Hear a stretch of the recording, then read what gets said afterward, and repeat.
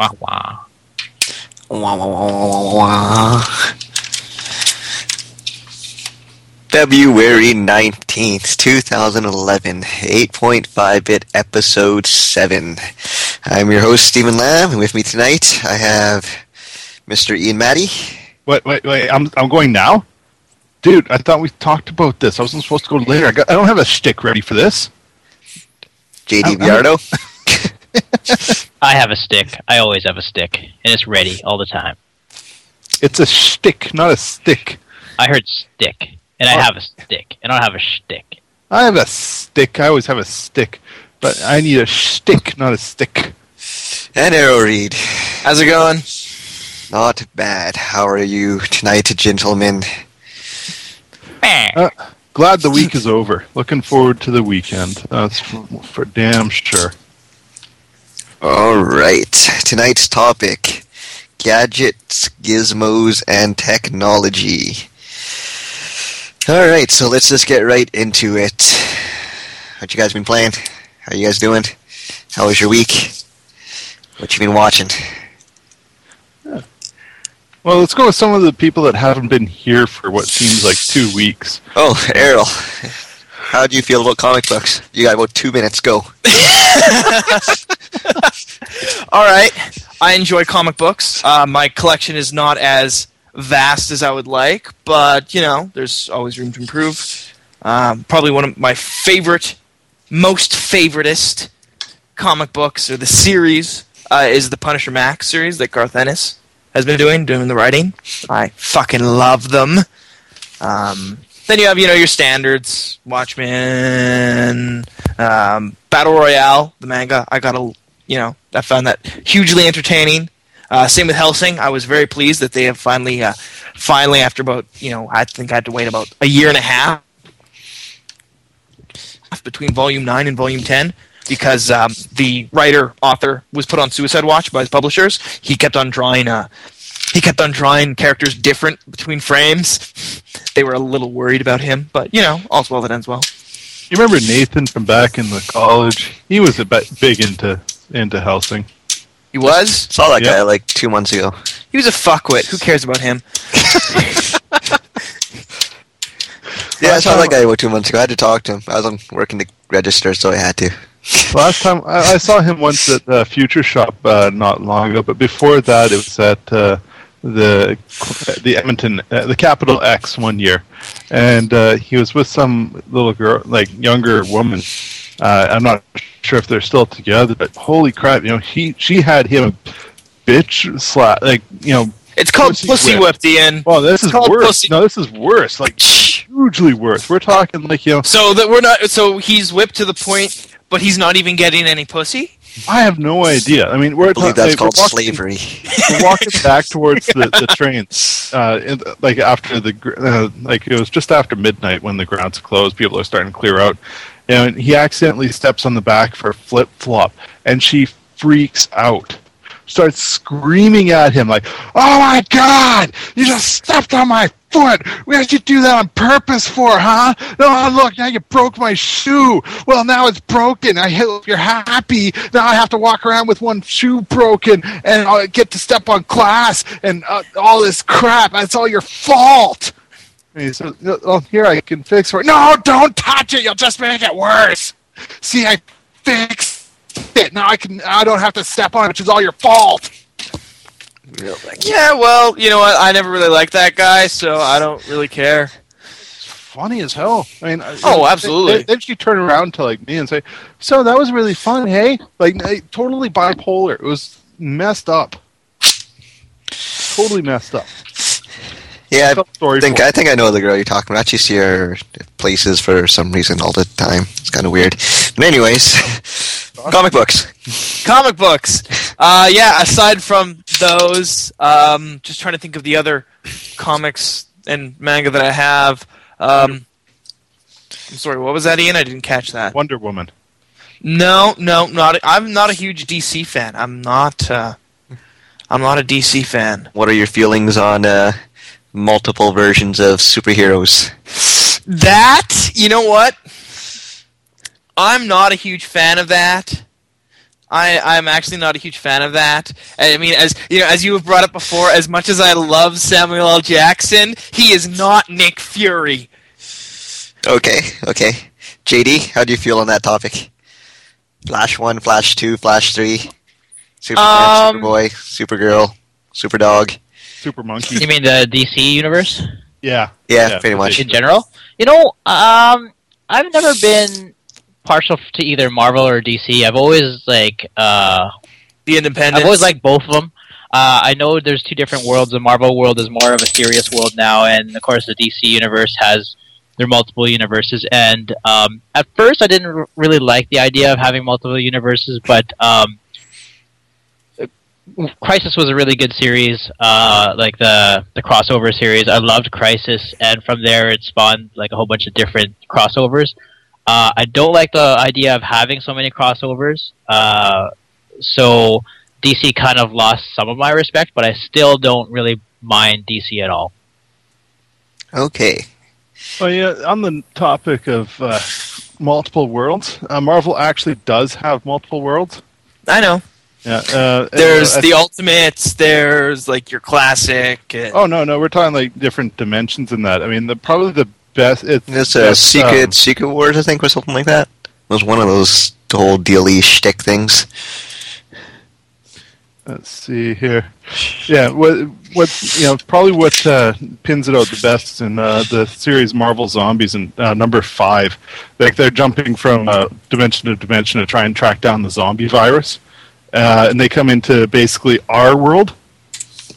That's Earth 0000, and the quote is, "There's nothing special about this dimension. Everyone here is." Always has been utterly normal, and the other two characters are like, oh no, those poor ignorant bastards. I think it's quite poignant. I mean, it's really good, in that regard. It doesn't have like the 52 worlds or something like that in DC, but yeah, Marvel does it too, where they have different worlds too, right? Well, like you were just saying, then that comic book Invincible I was talking about last week. They actually had a small crossover with Marvel too, where they cross dimensions and stuff. No way. Yeah, there's just a couple of issues, I think, something like that, like 2 or 3 at most, where Invincible ends up getting thrown into the Marvel universe of Spider-Man. I think it's actually only one issue, but whatever, still counts. Cool. Yeah. What else did we talk about last week since you guys weren't here? Well, before we move on to that, JD, what did you think? What are your thoughts on the comics? What are you reading? Comics at all? Yeah. I haven't read comics for a long time. I used to read a lot of comics. Like, I would leave the comic book shops with like $100 worth of comic books. Now it's kind of like died down just because I am into a whole lot of different multimedia things out there, and I do draw illustrations that are based on like a comic book style. But the last comic book that I seriously read was probably going back all the way to Batman Hush, and that's a long time ago. Like the Batman Hush series is probably the last one I seriously read from beginning of the series to the end. So yeah, I found that graphic novel not too long, well, about a few months ago, and read it. That was a pretty decent run. Yeah, absolutely. I'm also interested in art. Like, it's hard for me to read a comic book if I don't enjoy the artwork. Jim Lee's art has always inspired me to draw almost exactly the same. There's a lot of Jim Lee clones out there, but if the art isn't there, then for some reason the story just doesn't capture me. I don't know why. I'm that way. Well, yeah, I completely understand what you mean. There's a book called Why the Last Man. It's actually a really good story. It's about how this plague pretty much breaks out and all the males in the whole entire world are killed except for this one guy and his monkey. The art style itself is kind of a bit of a back. Wait, look at one man and his monkey. Yeah, the male human and his male monkey. It is apparently the last man. The last men. Yeah, but yeah, the art style's a bit of a throwback, but the story itself is actually really good. sometimes it's a little tough for me to actually sit down and read it because the art style is not like all flashy and new, but you know, it's still a pretty good story. But the whole thing is, yeah, sometimes it's tough to read something you don't really enjoy the art. I completely understand what you're talking about. Yeah, I can see what you mean there. It's definitely, you gotta enjoy what you're looking at in order to play, be able to, read it or stand it, for that matter. No, exactly, and that's one thing that with Punisher Max that I enjoyed is the fact that for the most part they've kept. I mean, Garth Ennis has done on the storyline throughout pretty well the entire thing, but they've kept the same artists, and it wasn't until the very end or the most recent ones that the artist that they had was I'm not sure if it was replaced or if he left the project, I don't know, but they changed the artist, and so just the style, it's probably one of my least favorite out of the entire series, probably just because of that that new art style. So I mean, nothing against the artist, it's good, but it just doesn't have that same vibe that the other ones did. And of course, with that entire series, Tim Bradstreet does all the covers and all the ink work, and he has very very defined style, very distinct, iconic. Yeah. Yes, distinct. Yeah. That's the word I'm looking for. Thank you. Well, it's kind of like all the Alex Ross stuff. You're looking at Alex Ross when you see it. Yeah. All right. Any comments on comic movies before we move on? Fantastic Four sucked. Agreed. I forgot about that. Comic-based movies. We talked a little bit about that too. Not that much, but yeah. How do you think Green Lantern and Thor and Avengers are going to turn out? Captain America. I don't think they'll be any good. Thor. Have you seen the new trailer? No. I haven't. I'm boycotting Thor. You're boycotting Thor? Yeah, just because he plays terrible in Marvel vs. Capcom 3. I have seriously put like 2 hours into that character, and I can't get anywhere with him. See, well, I don't know. Play my brother. My brother is obviously is actually really good with playing Thor. I don't know how he does it, but I just maybe it's because he zones properly with Thor. But I don't know. I can't use Thor either. Maybe Thor is a character that you just is more like an advanced playing character. Like I think you have to be able to read what your opponent is doing and be able to, because he's so slow. Basically, if he's pulling off, I forgot what it's called, but it's his fireball move. Yeah.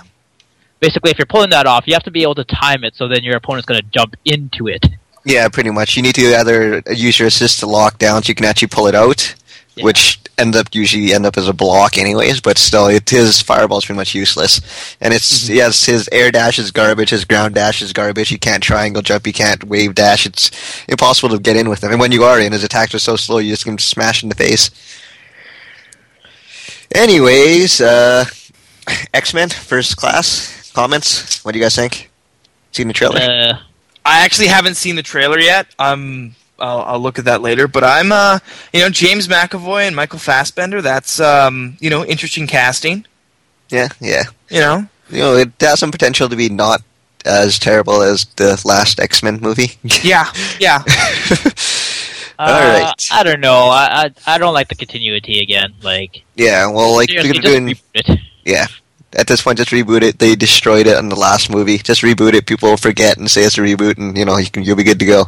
Exactly. Well, that's what they seem to be doing with everything. I mean, there's a reboot of Superman in the works, a reboot of Spider-Man in the works. Well, it's because Superman Returns wasn't that good. Spider-Man, the last Spider-Man movie was terrible. Yeah, don't even get me started about Superman. That oh god, it was watchable. Well, I'm going to say it was not as bad as X-Men or as bad as Spider-Man, but it was not good.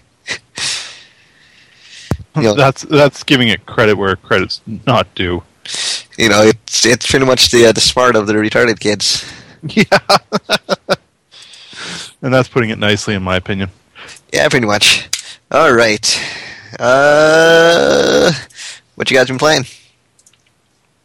Marvel vs. Capcom 3. Marvel, baby. It's Marvel, baby.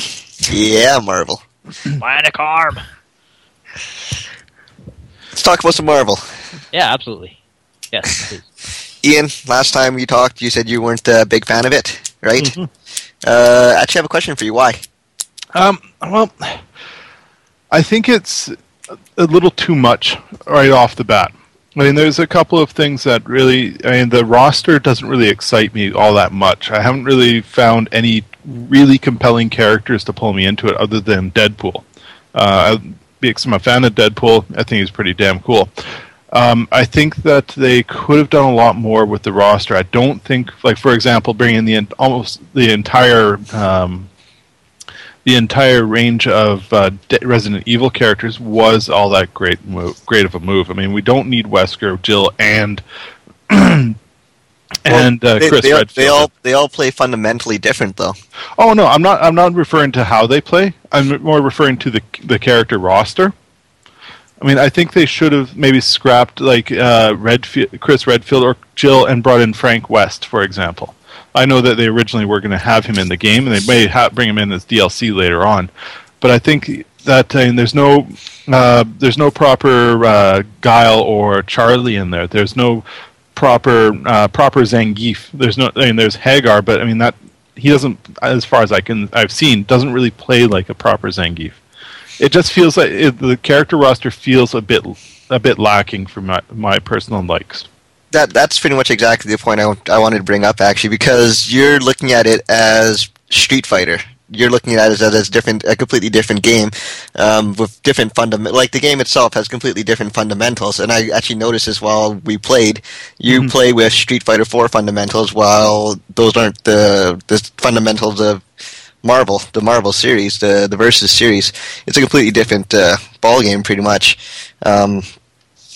Things like the characters themselves, the way that Street Fighter is paced, it's super slow game comparatively. Yes, I would definitely agree, and I think something else that I've given this a bit of thought, and on it. I mean, the one is the roster. I don't find it particularly engaging for my personal likes. I mean, there's not a lot of characters that I think that are really awesome or great. I think they could have done a lot more with the roster.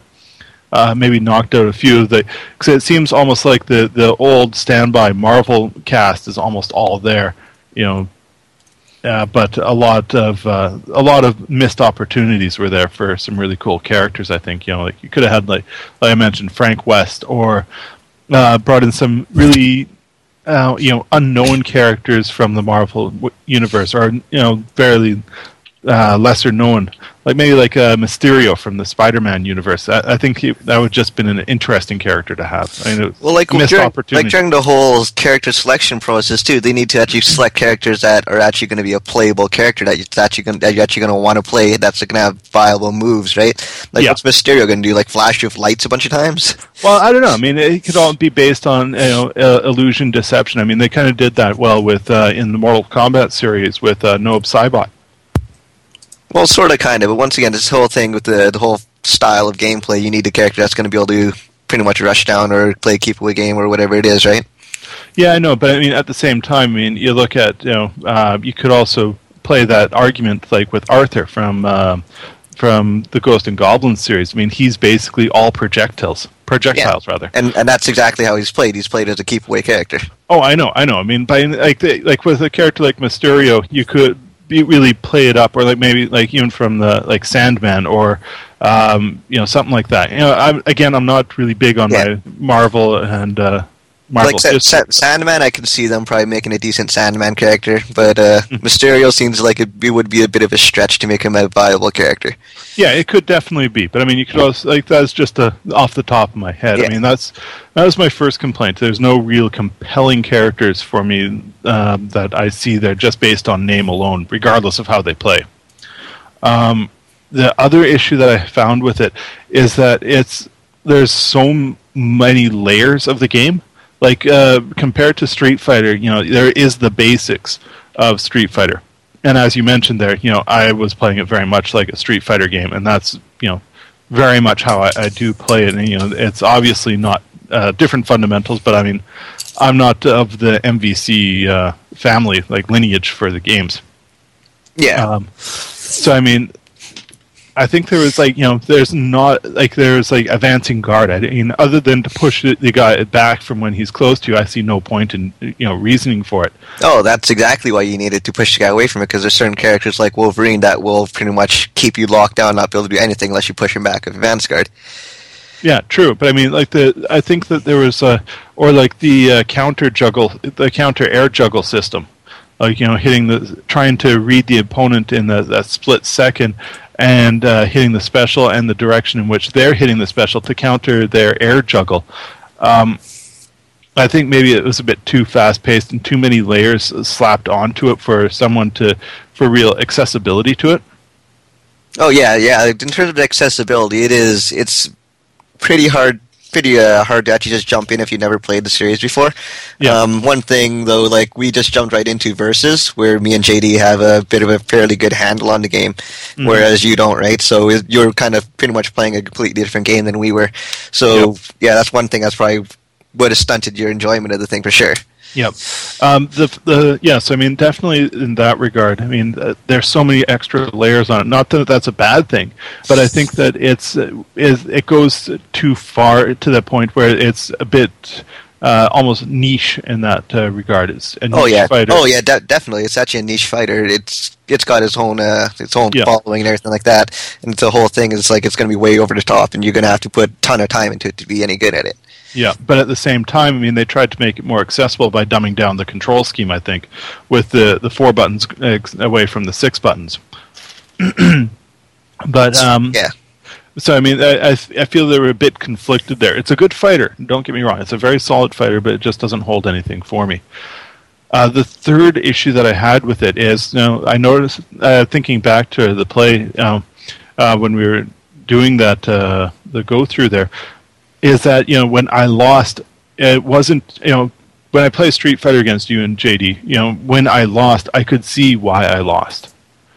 But when I was fighting against you guys, when I lost, it felt like, there wasn't any sort of telltale thing there that I knew that, okay, there was this that I was doing wrong. Like, like he was coming in with a certain move, I was blocking the wrong way. In Street Fighter, I could totally see that. It's sort of like, when the E Honda reference that we brought up a few weeks back. Yeah. Doing the crossover constantly. I felt almost in that same sort of way in which, for the most part, it is that. It's just, the actual visibility of what you're doing wrong is just a little more hidden inside there. Things like, but there's little things like push blocking that pretty much make up for it. It's like, yeah, he was on me, I couldn't do anything. Well, you just got to push block. Sometimes you just got to regularly block, right? Well, that's the thing, I mean, I almost get the feeling like I need to spend like 5-6 hours with it to be able to identify the characters' moves that you and JD were using against me, so I'd know how to properly block against them. Whereas in Street Fighter, because it is a bit slower, slower paced, you have that ability to know what you're doing wrong. But I felt like I was learning nothing and just banging my head against a wall, and that kind of really diminished a lot of the enjoyment of it from me. So I think that's and I just don't have the time nor the desire to sink thousands of, or not maybe thousands, but tens of hours into the game to learn characters that I don't really care about. Yeah, like fair enough. It's if you don't want to put the time into it, you're not going to get the same enjoyment out of it that like me and JD would get out of it. So that's completely fair to say. Yeah, I mean, and definitely with like you and JD, we're big fans of MVC too. So you're used to the frantic style, the frantic pace of the game, and you already have a bit of a leg up in the sense of a lot of the character attacks and moves may not be the same in input, but are in the same of where they hit, blocking high, blocking low, where they attack, et cetera, et cetera. So you have a bit of an edge in that regard against a rookie player in the series like myself. Well, like at the same time, you have to look at it as like, you're doing something wrong. You have to sit there, and if you want to put the time into it, obviously, you have to sit there and wonder, like, what am I doing wrong? Why can't I get around this certain move? And you figure out how you actually get around it. Because generally, actually, like in terms of balance, this game's actually really highly balanced, even though Sentinel does seem super cheap. At the same time, I've been playing online probably about 6 hours now online, and you can get around him pretty easily if you know what you're doing. Yeah, I definitely saw that. I went online with Sentinel, and guys destroyed me. Absolutely destroyed me. And I'm not too bad with Sentinel, but yeah. One thing you'll notice, though, most people when they play Sentinel, they just mash the exchange button, trying to use the armor properties just to launch you up, and they just go into medium, hard, and hard drive usually. Yeah.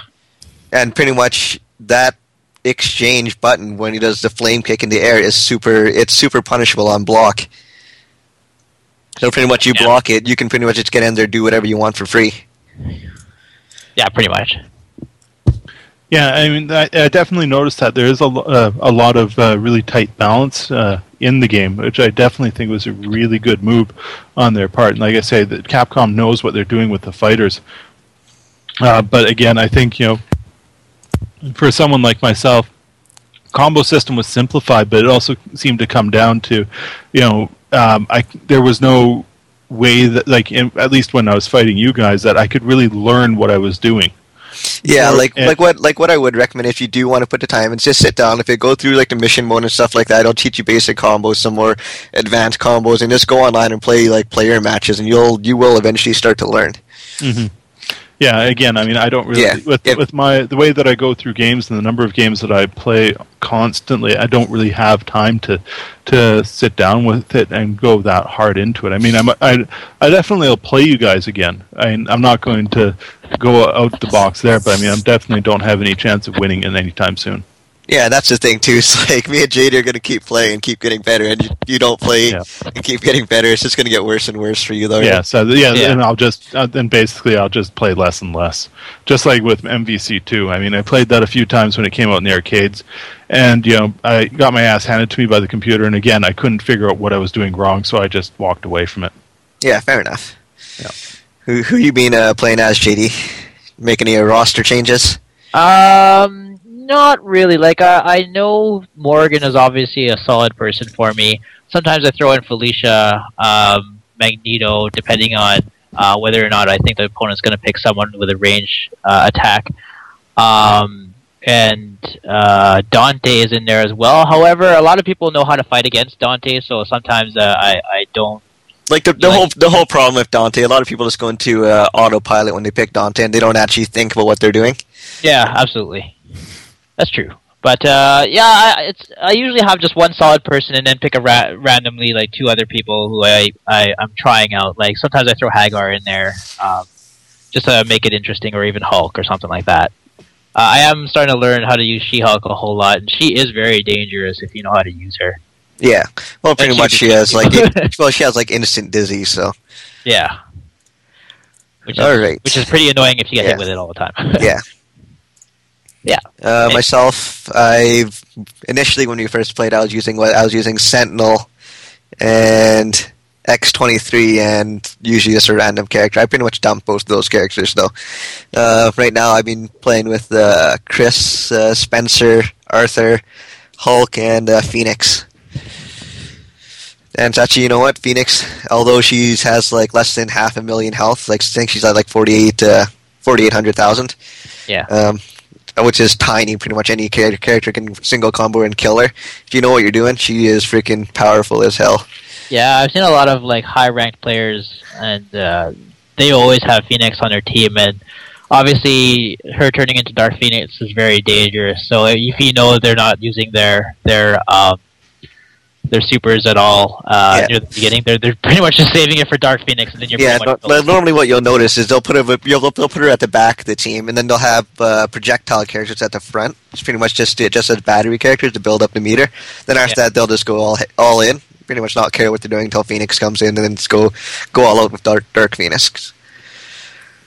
Which is a pain in the ass, but I still have to figure out a way to get around that one, because she just fills the screen with fireballs. There's nothing you can do. Yeah, I still got to find a way to get around that, unfortunately. I figured out my way around Sentinel, but I have some issues with Dark Phoenix now. Anyways, Arrow, what you been playing? Not a whole lot. I picked up a pre-owned copy of Mafia 2, would have been, I guess, 2 weeks ago, after the last podcast that I was actually on. So ran through that, enjoyed it thoroughly, because I played Mafia 1 for PC, so the tie-ins... I'm actually going to do a zero spoiler one this time, but the tie-ins between the first game and the second game, I really enjoyed. They had a lot of tie-ins. I don't actually remember. I played Mafia 1. I don't actually remember anything about it, though. Yeah, well, it was good. Yeah. It was the one thing though was you had to wait until the 1.1 patch came out because there was no difficulty meter on that game. It's just you just played it. But you got to, like, I think it was the 5th mission or something where you're trying to rig the race, like the car race. And so you go to the racetrack, steal the guy's car, take it to Luca's shop, and then you have to get it back to the garage at the racetrack without being spotted, and you have a time limit.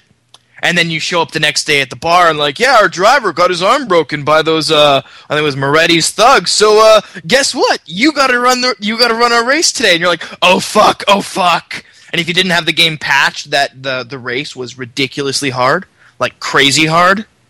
Yeah, that's the whole thing. I don't remember the game at all. I played it. I remember playing the game. I don't actually remember any specific parts of the game. It wasn't very memorable for me. Oh, well then, you're a fucking moron. Yeah, quite possibly. It's not. Mafia 2 wasn't really memorable for me either. I mean, that's a game that I sunk a number of hours into to get the platinum for. But I don't really remember much about the storyline. It was a very, unmemorable game. Well, the one thing I didn't or haven't enjoyed as much about it is that they kind of touted it as a kind of like a open world, but it really wasn't. It wasn't as open world as they said it would be. Not like in the Grand Theft Auto scheme of things, where you can just go and do whatever. When the game ends, the game ends. It's not like you beat the final mission, then you can just go run around and stick up stores and do a bunch of shit and buy all your fancy clothes and just blow stuff up and steal cars. No.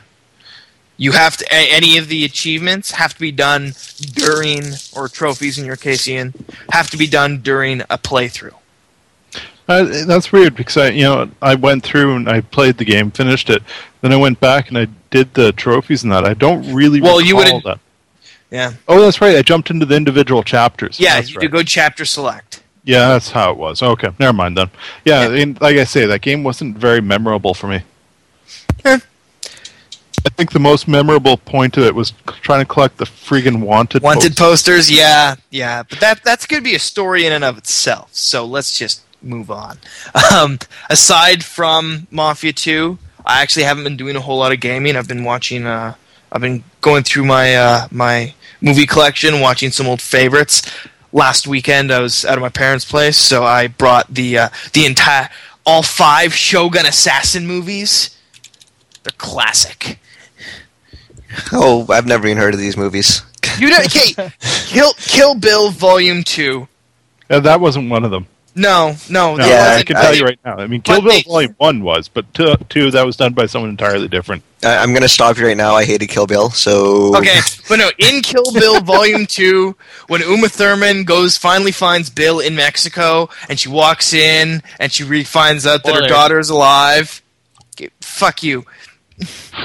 And he says... And then you're like, what movie do you want to watch? And then the daughter's like, Shogun Assassin! It's an old school samurai flick from the 70s. It's Japanese. I picked up the... Yeah. It's like they use like tomato juice as blood. And it's high production quality. Oh yeah, super high production value. But we're talking like, guys getting their arm cut off and it's just like pss, pss, pss. We're talking like, think Team America when he's in the alley puking and it's like they have a fire hose of puke hooked up to his mouth. Oh, okay. It was high tech for the time. Yes, very high tech for the time. All right, anything else you've been watching or playing? Not really, no. I've been I've actually just before we started the podcast, I was watching Real Time with Bill Maher, which I greatly enjoy. He's a very humorous, intelligent man. All right, who's making that clicking sound? Oh, that's me. Stop it. No. All right, Ian, what you been watching and playing? Well, let's see. Last week I talked a little bit about Lost in Shadow for the Wii. After the podcast, I quite quickly finished it. Game is, you can polish it off in about 8 to 10 hours. That game, although has interesting concepts, I'd say stay away from. Yeah. Last week I did say, hey, if you can pick it up on cheap, go for it. But this is more of a rental. I was hoping, really hoping that the ending would have something to redeem it, but the ending was actually made the game worse. Yeah, if I knew knowing that was the ending from the beginning of the game, I would not have played it. It's kind of like Superman Returns. It was ending so disappointing. made it worse. Yeah, yeah, exactly. So finished that. Played through Little Big Planet 2 with my trophy wife. Great game. Finished that as well. Amazing stuff out there that the community has already made. They've made first-person shooters out there out of Little Big Planet, which is surprising because the game itself is a side-scroller in essence, and they made a 3D first-person shooter. They've also made renditions of MVC3, and in my opinion, plays a lot better. But that's neither here nor there. Your opinion is wrong.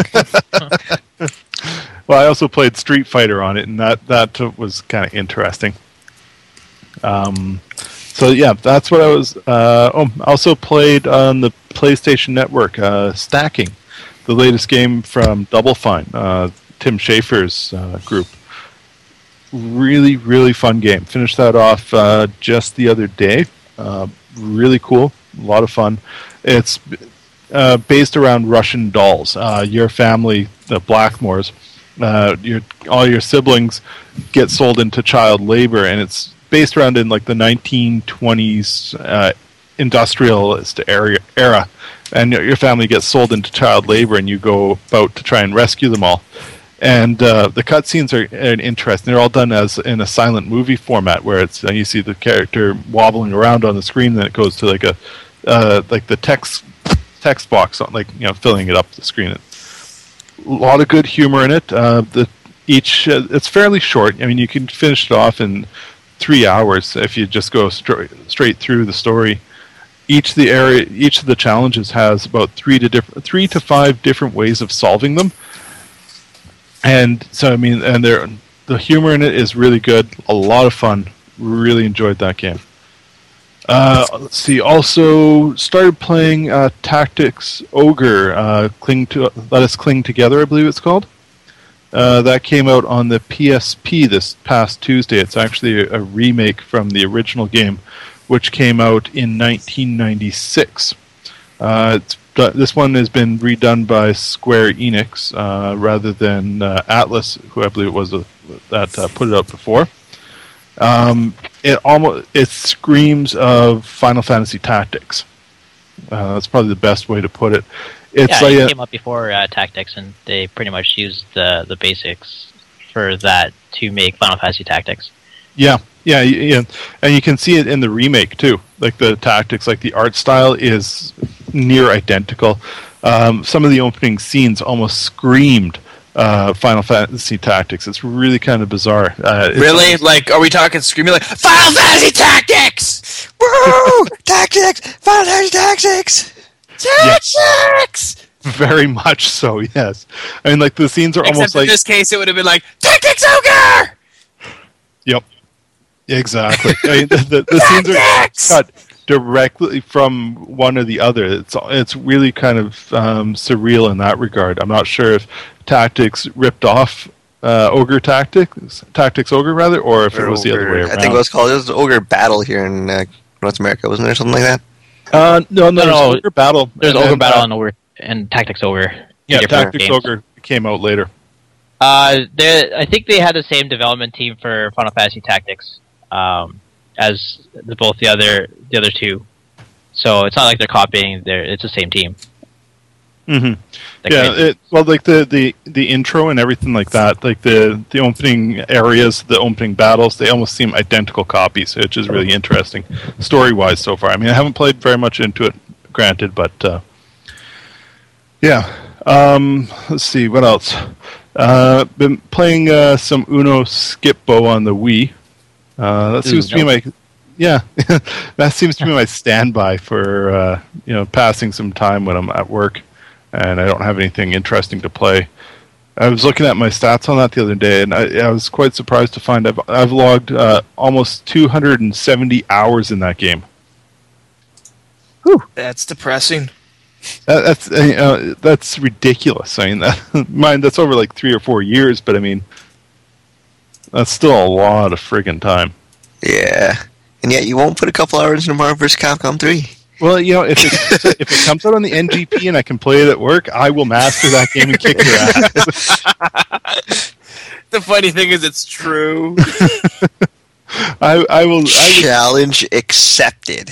Because I'd be able to log. Let's see, You'd be logging in at least 15 hours a week on that game at work, and then yeah, well, not exactly hours. 15. No, I'd say at least 10. Yeah, at least 10 to 15 hours. Because you do actually have to work sometimes when you're at work. I go to school and I get about 10. I got about 8 hours worth this week. Well, no, that you don't understand though. See, this is when he's actually at work. This would be on top of all my other games as well. So, yeah, if I was able to do that and I devoted strictly to that game, I'd probably log about 30 to 40 hours a week. Challenge accepted. Make it happen. Other final note, the next thing that I will be moving into game-wise is I've picked up the Hyperdimension Neptunia. Bizarre game. I mean, I haven't just actually picked it up today. Now, the interesting thing with that is how the release schedule was on it, because I know a few weeks ago we had it listed as coming out, then we had it coming out today. Then all the retailers pulled it from their sites and everything like that because they didn't have a release date. And then I got a call today that my copy had come in. Nice. What the really interesting thing is that the developer. They didn't actually make a regular version of the game. They only made the premium edition and charged the same amount. And it came with a really sexy art book. kind of like Jade Empire. Yeah, exactly. Yeah, pretty much. It's really nice art book. It's a hardcover one, and it's like as I was mentioning, with the character design in it, it's all about the Neptunia, and the other goddesses. There's the Lean Box, the Lay Station, and Louis.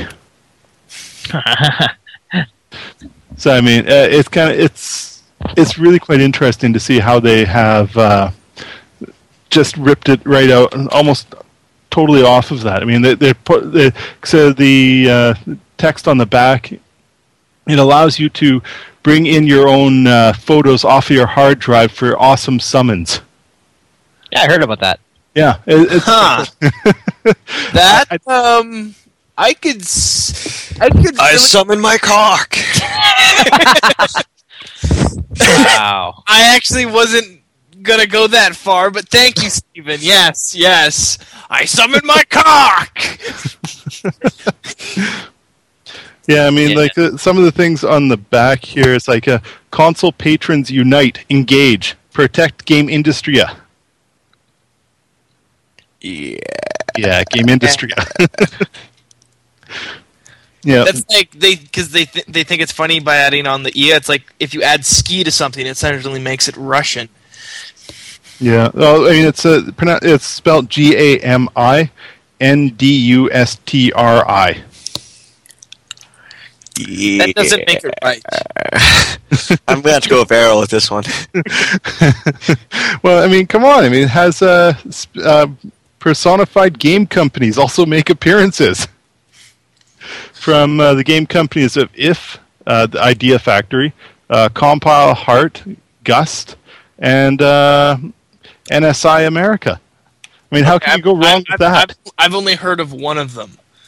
And I don't even know what games NSI makes. But I have heard of them. It's NIS. Oh, NIS, whatever the fuck they're called. Well, they make this one. They're a good company. They do a lot of imports of or relocalizations of really niche, weird Japanese games. It's pronounced niche, you twit. No, I like niche. All in favor of niche, say aye. Aye. Aye. You're a bunch of cocksuckers, all of you. Well, this game is definitely, think of your average anime battle girl from any Japanese anime. Yeah.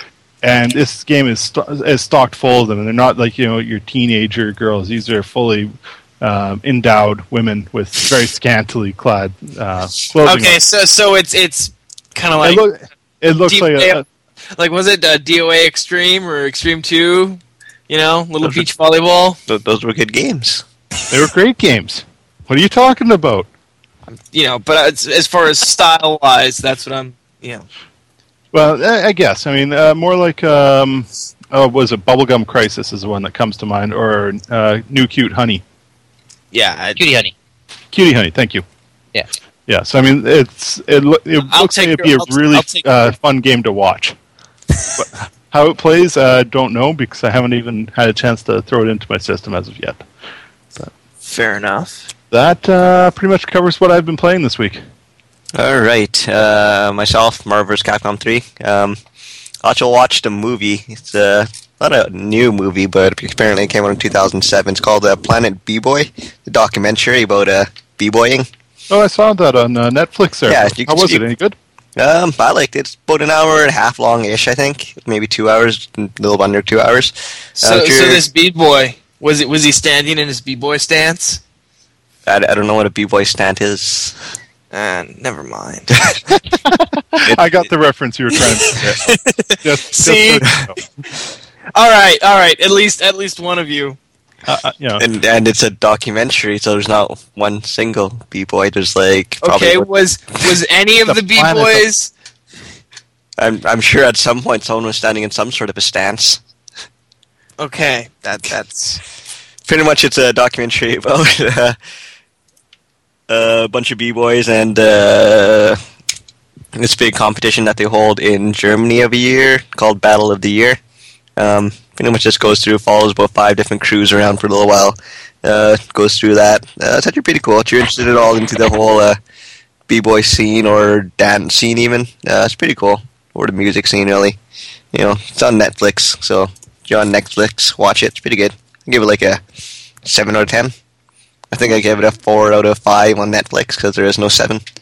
Well, it's pretty decent. Yeah. Is it? Is that like comparable to? I'm not sure if you saw it, like America's Best Dance Crew. No, it's more of a documentary, so it's not just like watching them dance and stuff like that. It's behind the scenes of America's Best Dance Crew. Well, yeah, no, I meant more in terms of style, yeah. Yeah, okay. Cool. Usually the people that won America's Best Dance Crew were using the B-boy style to some extent, except for the guys that were using clogs. And nice. Anyways, but yeah, it's actually a pretty cool movie. It's on Netflix. Watch it. It's 95 minutes long. Cool. All right. Moving on. In the news. The news. I actually have a few short little stories. I'm on IGN right now. Take it away. All right. No. You're doing it wrong. First of all, even though I really don't care about this one, but I figured you guys may. Hudson Entertainment is no more. It's kind of old, isn't it? Actually, yeah, it is. February 8th. I didn't look at the date. My bad. Adios, fuckface. I'm kind of glad, they were actually the ones that did Lost in Shadow, and when I heard that they went out of business, I was like, good. They deserve that after putting pretty much the only good ever Bomberman. Yeah. Okay, I got TGS had some pretty hot booth babes. I'm just saying. True. They did have some of the best booth babes at TGS. I will give them that. Well, Hudson is actually a division of Hudson Soft, the Japanese company, which is owned by Konami. Oh, did not know that. Yeah, well, they didn't get shut down. They just got pretty much absorbed into Konami. Just got rid of the brand, didn't they?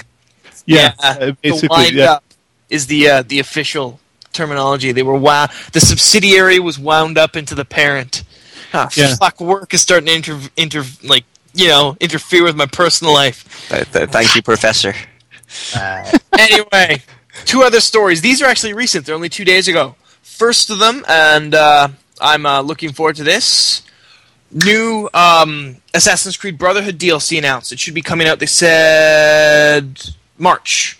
It's Yes. the Da Vinci Disappearance, and it's going to be both a single player as well as a multiplayer expansion. It's going to be, what does it say here? 800 Microsoft points or $9.99. They're adding a bunch of new areas, some new gameplay features. None of them have been detailed by Ubisoft, but yeah. Yeah, I don't. I was actually, when I finished Brotherhood, I felt that I had enough of Brotherhood. Yeah? Yep, I had enough of that world. I'm more interested. I'm Assassin's Creed 3. Yeah, I'm looking forward to Assassin's Creed 3, and I'm looking forward to. I'm hoping that they take it outside of the Renaissance. What I'm hoping for Assassin's Creed 3 is it's gonna jump directly from the end of Brotherhood, so you're gonna be playing as Desmond. I'm certain that's going to have a And then big impact on it.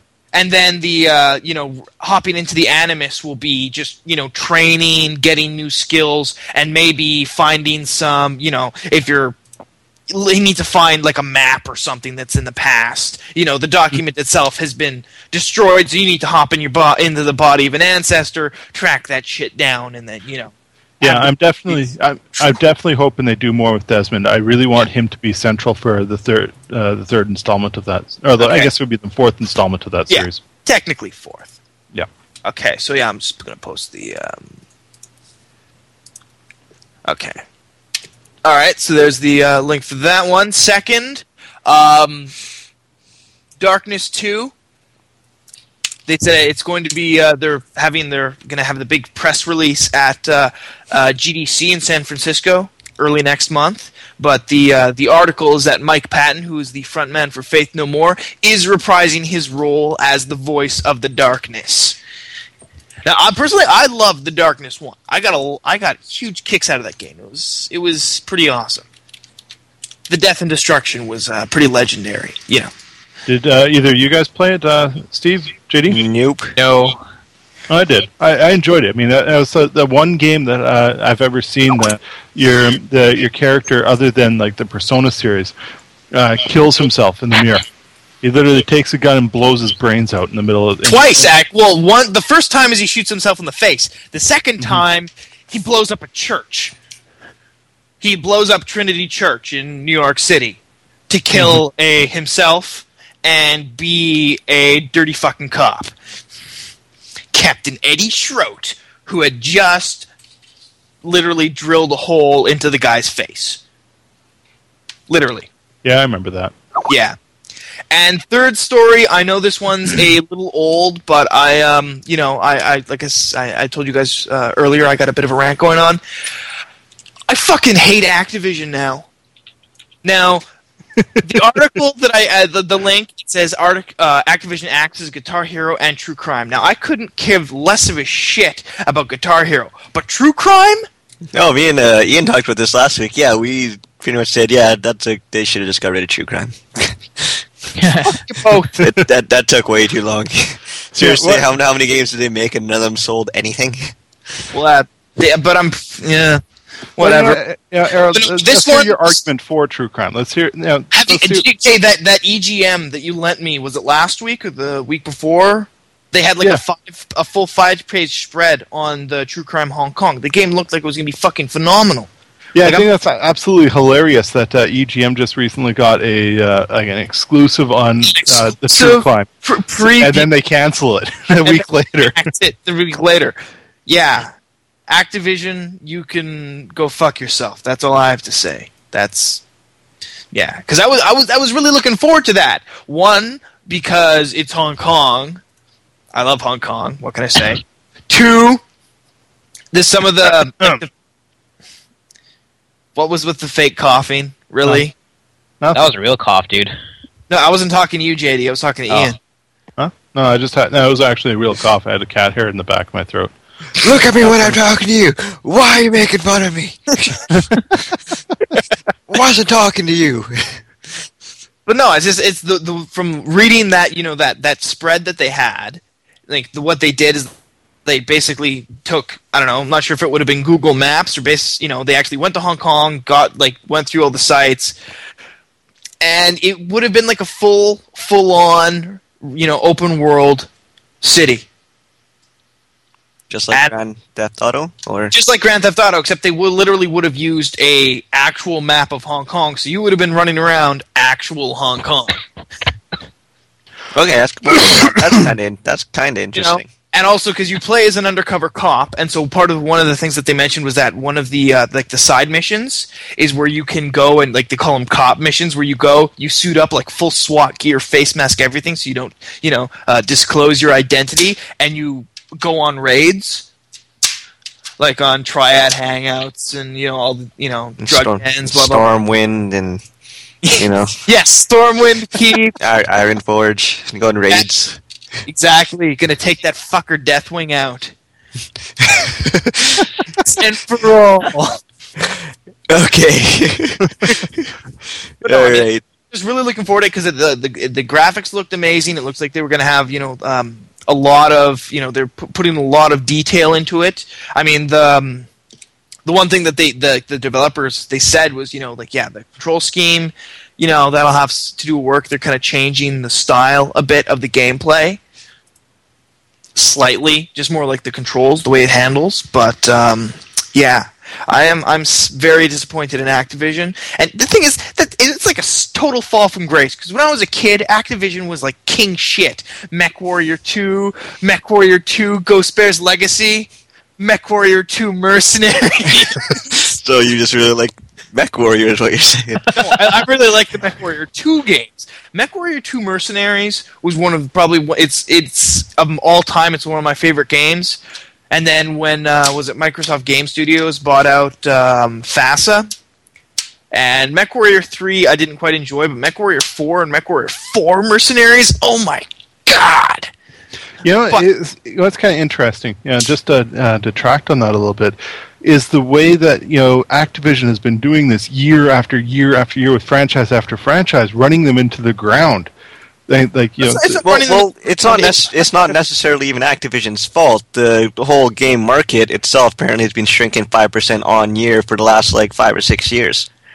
Oh no, I mean, but what I'm referring to is they take a game and they just milk the shit out of it. They just with the number of iterations of MechWarrior, they did it with that. With the number of iterations that they did with Guitar Hero, they did it with that. Ghost Bear's Legacy was an expansion.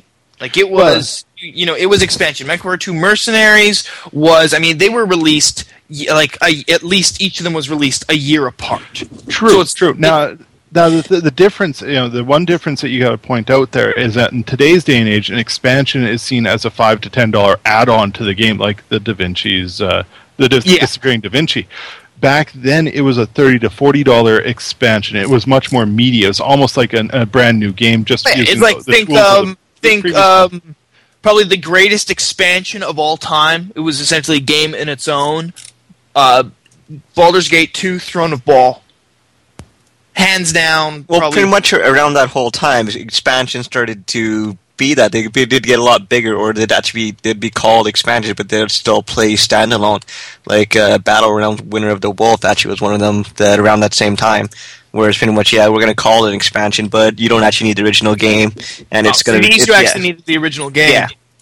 Yeah, I mean, just like the pricing and the amount of content that you got was considerably different than what an expansion is viewed as today, in my opinion. Yep. Right, so I mean, it definitely, that's where I'm saying is that they've run these systems these into the ground by annualizing them to the point of where nobody cares about them anymore. Well, instead of doing expansions like we were used to when we were growing up with games, they're just doing DLC content packs now. They don't even call them really expansion anymore. They just call them expansion or content add-on and shit like that, right? Yeah, I mean, but also at the same time, they're doing the content add-ons, like for example, Black Ops. Call of Duty. I mean, they've already said that there's going to be another one this fall. I mean, that'll be the fourth one in a row, year-wise, year over year. I really hope they don't drive that into the ground because it is a really good series. But there's only so much you can do before it needs to take a break. Oh, wait!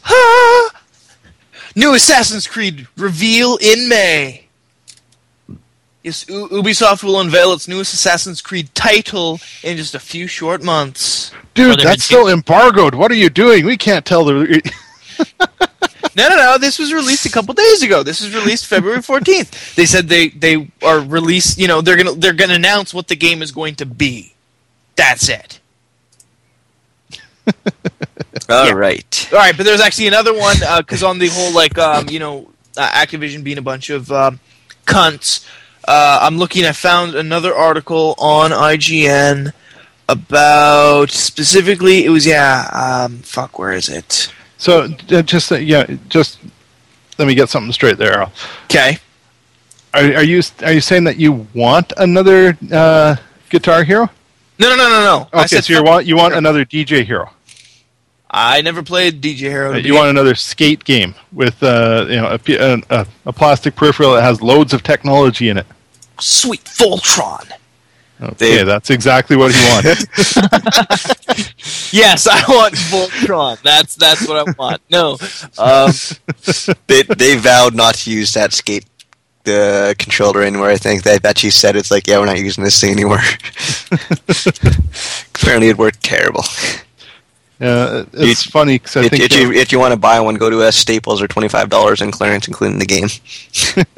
Nice. All right, moving on then. Unless you got some more to talk about there, Errol? I'm trying to find this article. Is from... Well, keep looking and we'll keep going here. JD will probably like this one here. Oh, found it! Way to jump into the middle of a conversation. Jesus Wow! Christ. Activision, game industry becoming blockbuster or bust. The West's biggest publisher comments on the difficulties of an all-or-nothing market and more. Well, that's the whole thing is it costs so much to develop unless you're making a ton of money just selling like 3,000 or 3 million units. You're not making any money. Yeah, I agree. I'm not sure if the game industry is a victim of its own. It's a victim. Well, it grew way too quickly, is what it is. Yeah, and like it's almost becoming a victim of its own growth.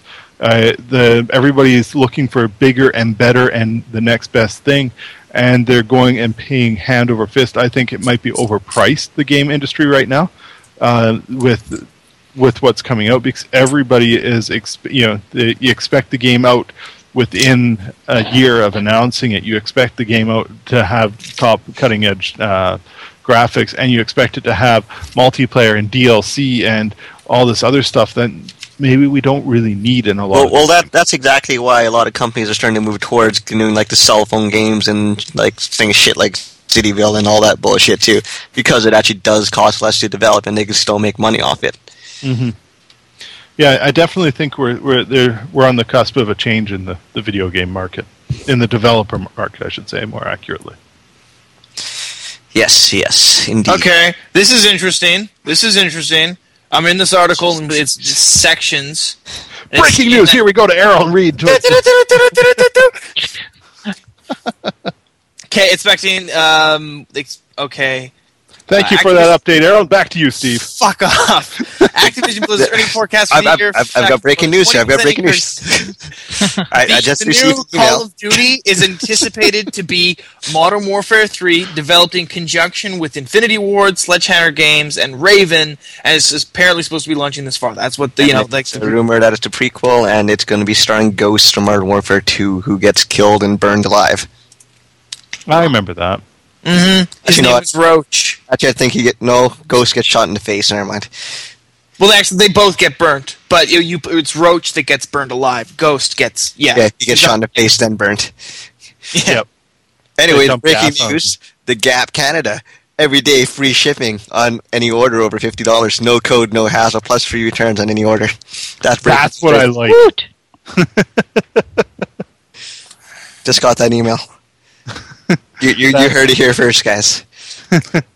Holy shit! Steve. Dead Island movie in development. The fuck? All right. JD will like this one. Telltale Game announces The Walking Dead and Fables games. Woohoo! So they're making a adventure game based off the Walking Dead TV series, not the comic books. TV series. They just recently announced, I think it was yesterday, and one that I'm more excited for actually is a Fables game.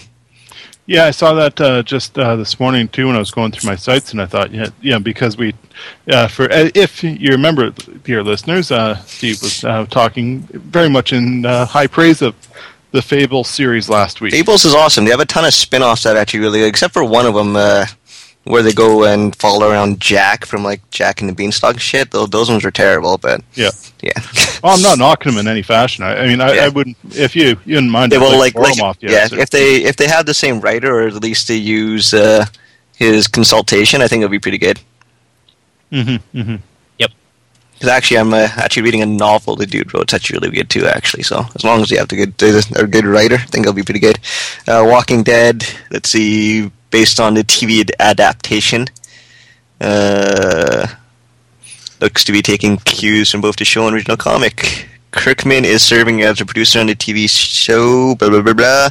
And, so it looks like the creator of The Walking Dead is actually going to have a little bit of a hand inside the actual game, too, so should be okay. For you, also, Back to the Future. Episode 2 just came out on yesterday? No, Thursday. Great Scott! Oh, are you serious? Yeah. Nice. I just finished the first one. Yeah. Well, I don't know if it's going to be out on PlayStation yet, but it's out on PC for sure. Oh. Boo. Yep. Earned. Okay. And another one JD might enjoy, Arcana Heart 3 announced for North America as digital release. So, Anime Fighter Arcana Heart 3 by ArcSys is actually going to be coming over to North America here as a PS3 DLC or digital release. Yeah, I saw that. That's awesome. Yeah, I wasn't a huge fan of the games, but I'll probably buy it anyways, just because I have the original game on PlayStation 2 somewhere around here. Yeah. Alright. Any more news you guys want to talk about? Well, it's a bit of news that I found quite shocking was the DC Universe Online. Now, as we all know, both JD and Steve here have played it a little bit. Is still paying to play it, but not playing it. Yep. Yeah. What I found really interesting this information is that me being the type of person that plays the game, then trades it and gets rid of it as soon as I'm finished or done with it, and then getting maximum trading value on it. I was hoping to find a copy of DC Universe Online in the used bin for nice and cheap, because I'm not above paying the $15 a month to play it, just not $60 up front to play it. Was that once you sign in with a disc, that disc is eternally linked to the account. It's not the disc. Like the game itself, it comes with a little card and it has a code in it, and that activates your game or whatever, right? And pretty much, I don't. Apparently, there's probably no way to actually buy just the subscription. You need to actually use that code to start your game or whatever. No, actually, it's the game. The disc itself is linked. Yeah, the disc itself is linked to your account. There's a serial code in the disc that links it to the account that you create. So what if my disc gets destroyed? Then you're fucked. Then I can't play anymore. Well, it's not like you're going to be playing anymore anytime soon. I might. I might put out some DLC. Yeah, they might, eh? But I found that really quite surprising that the disc will only work with your account. Apparently you can get another disc and then link it to that account, but once the disc is linked to an account, it is permanently linked to that account. That's interesting. Yeah, so my dreams of borrowing it off of one of you guys and playing it kind of... it's not really worth it anyways. Again, I don't have any time. See, next week I have Bulletstorm coming out the week after that. Hey, stop cutting into the next segment here. Come on. Oh, man, see, this is all Errol and his, jumping in the gun. I thought we were done. New releases for the week of February 21st. Killzone 3, PlayStation 3. Meh. Anyone pre-ordered or anything? No. Actually, something that's interesting with that for anyone that's listening to the podcast, that's I guess in North America, on the same date day and date that it's being released. There is a PS3 Killzone bundle that's coming out with a copy of the game for the same price as a normal PS3. PS3's 160 gig slim model will go for $299.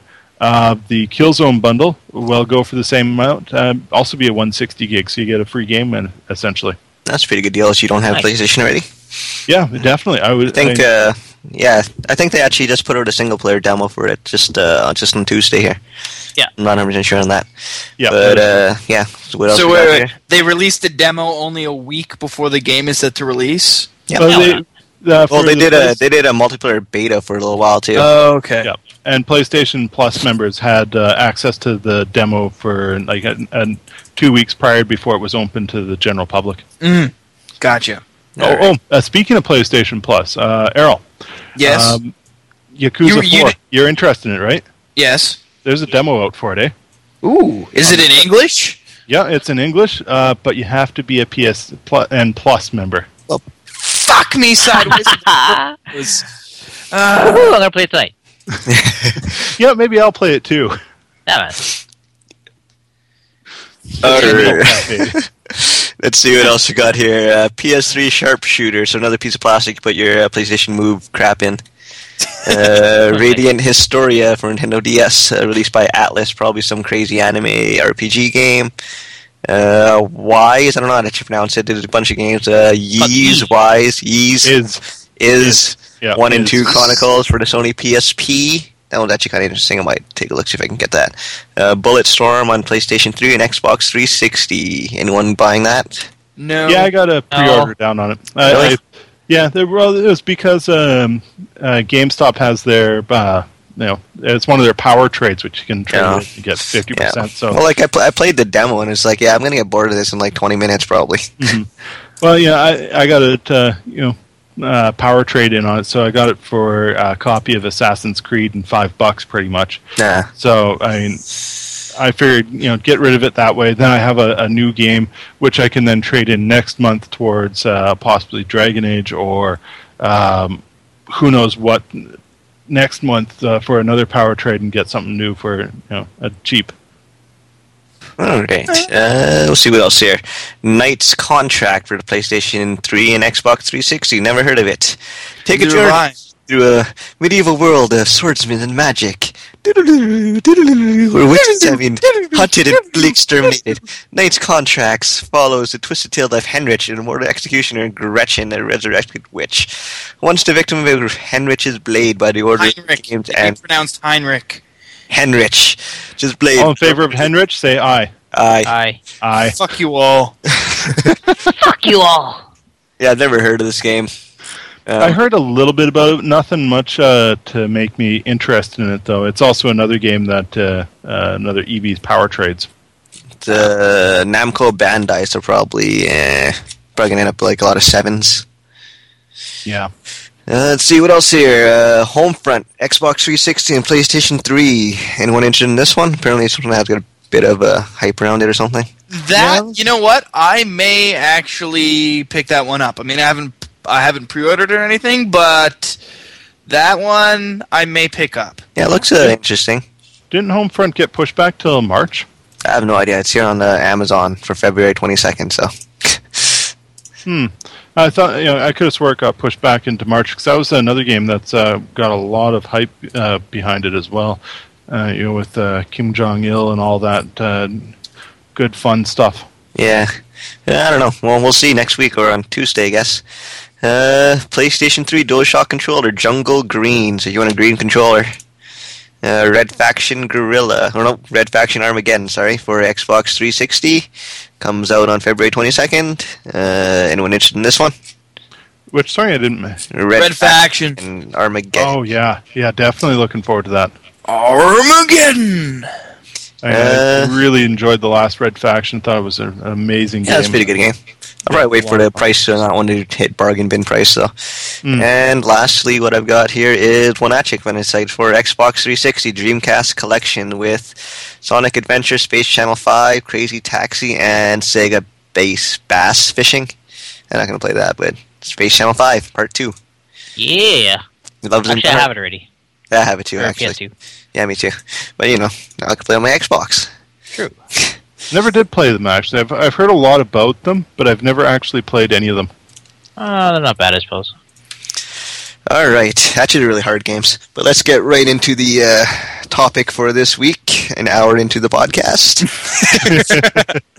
Nothing. Just a note topic? on there. One game that we seem to have missed was The Blob 2 for all 3 systems is coming out next week as well. Oh, it's not on Amazon, so that's why. Yeah, I know. Yeah, and Amazon, Homefront so it did doesn't that. exist? I'm Homefront, just saying it's not on Amazon. Red Faction Armageddon isn't until March. Amazon's a piece of shit, then. Yeah, Homefront is not until March as well. Yeah. Apparently they're re-releasing Disgaea 3 Absence of Justice. Yay. Forza 4 is in March. Let's see here, what else? Yeah. I kind of find it surprising. Yeah, I'm looking up on GameStops here. Apparently Max Payne is coming out in March. Max Payne 3 is in March as well. First bit of March. Oh, here's a good one coming out on the 23rd. Bejeweled Blitz Live. Live? Yeah, I'm surprised you didn't pick that up. The Forza 4 is coming out in a couple.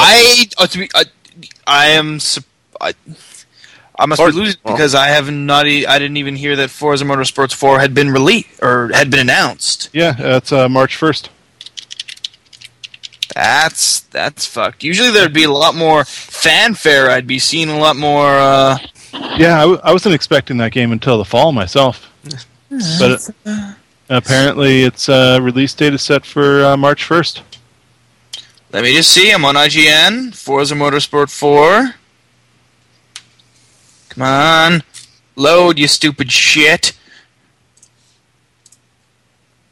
Yeah, no, Max Payne 3, I knew that they were having, I'm not surprised that it's been pushed forward. I mean, it had been pushed back a couple times. They weren't exactly sure when it was going to be released.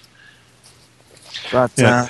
Speaking of releasements, upcoming releases, just today they announced the release date for Infamous 2. It's coming out on June 6th. There's the 2 standard editions. There's the basic edition with different pre-orders. If you pre-order it through Amazon, you get a golden gun in game. If you pre-order it through Best Buy, you get a skin, like a character skin. Through Walmart, it's a power, and through EB, it's a separate power. Now, the other option you have there is to go with the Hero Edition. It's going to set you back a fair bit more at an additional $40, most likely. It's apparently pricing it at $100. You get all 4 pieces of DLC. You also get an 8.5-inch statue, and you get the soundtrack, a comic book, as well as a messenger bag, the replica messenger bag of Cole from the game. Okay, Ian, I'm going to have to stop you because I'm looking here at the Forza Motorsport 4. I think if they said March, that's when they're going to start taking pre-orders because it's set for Q3 2000. Fuck, that makes no sense at all. Q3 2010, that makes no fucking sense at all. Yeah, I don't think we have any sort of... The news release December 11, 2010. Microsoft and developer Turn 10 confirmed Forza Motorsport 4 will ship for the Xbox 360 in fall 2011. That's what I expected. So I mean, I'm looking at right now GameStop's listings, and they have it listed for March 1st. Probably that's when they're going to start taking pre-orders. Yeah, it's coming out fall 2011, according to their official website. That's what I figured. Yeah, I mean, I think that we need to figure out some sort of decent pre-order site or some reliable pre-order information. Amazon.ca. That's not the best either, but this is my show. Shut up. This is my house. Mine, goddammit. Yeah, well, according to the official Forza Motorsport website, it's coming on in fall 2011. Yeah, that makes more sense from what I heard. Okay, originally. So I'm not losing my mind. I'm not losing my touch. Yeah, and I think Max Payne, from what I know, is not next month either. I think that's more in the summer, but again, I mean, you never know. Yeah. All right. Are we all done with the new game stuff now? Yeah, I believe so. I'm just going to Alright. go get a refreshment. I'll be back in just a moment here. All right, so we'll move on to our topic of the night: gadgets, gizmos, technology, cool stuff. Not really specific to video games, but you know, CES was just finished up a little while ago here. So let's get into it. Anything, any piece of technology you're excited for? Anyone? No? Okay, I'll start then. All right. Well, Sony Ericsson officially launched Xperia Play. There's going to be two versions: the Pro and the Neo. Really, Neo? Yep.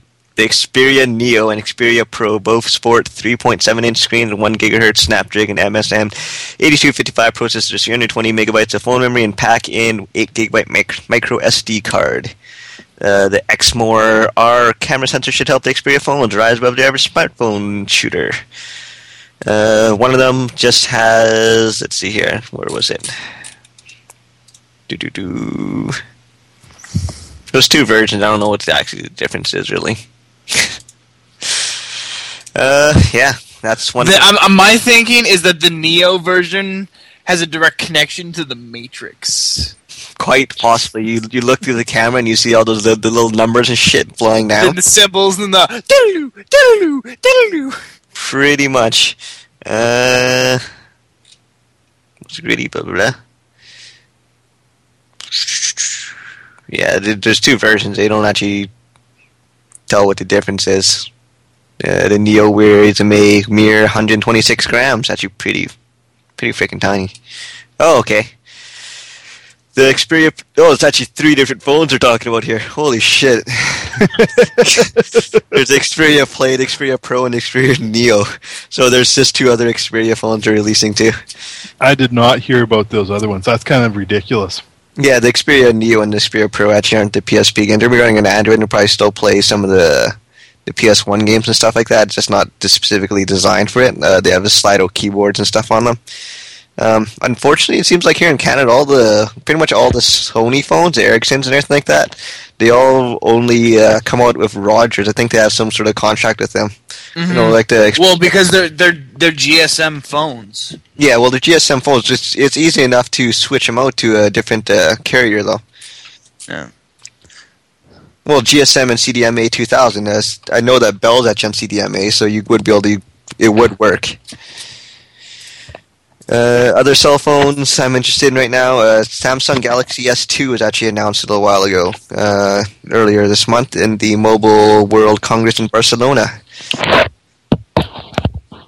Barcelona. Yeah. Android OS 2.3 Gingerbread, 4.27 Super AMOLED Plus display, dual core, crazy thin. It's like a 9mm thin only, 8 megapixel camera in the back. TouchWiz 4.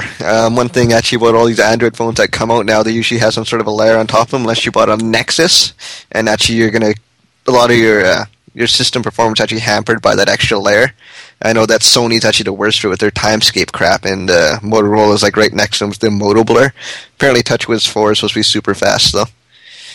I just got my Galaxy S, the first one, in August, but yeah, probably gonna look at maybe getting a new phone when this comes out. Yep, you're actually going to fall for it? Possibly. Well, Yep.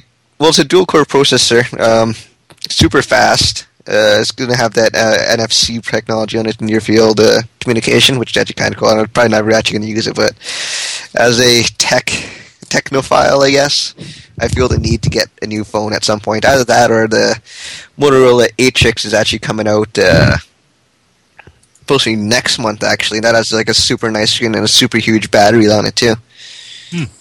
So it's that phone you might have heard of where it pretty much turns into a full functional PC or netbook or whatever. Yeah, I've seen the commercial and the guys that like trying to get through airport security. Yeah, it's kind of a retarded commercial, but you know, like the whole technology just seems cool to me. It's supposed to be super expensive to get that dock though. It's supposed to be like It's like $600 for the phone alone, non-subsidized with no contract. Then the dock itself is like another $500, something stupid like that. Let's see. Any comments? Cell phones? You guys don't really care about cell phones, do you? No, actually, no. I do. I do. I am actually been in the market for a new cell phone for quite a while. Like my phone is. I have a Sony Ericsson. It's a W950. I've had it for almost 4 years now. Holy shit! I've almost had it for 4 years. Back when I first got it, it was legendary.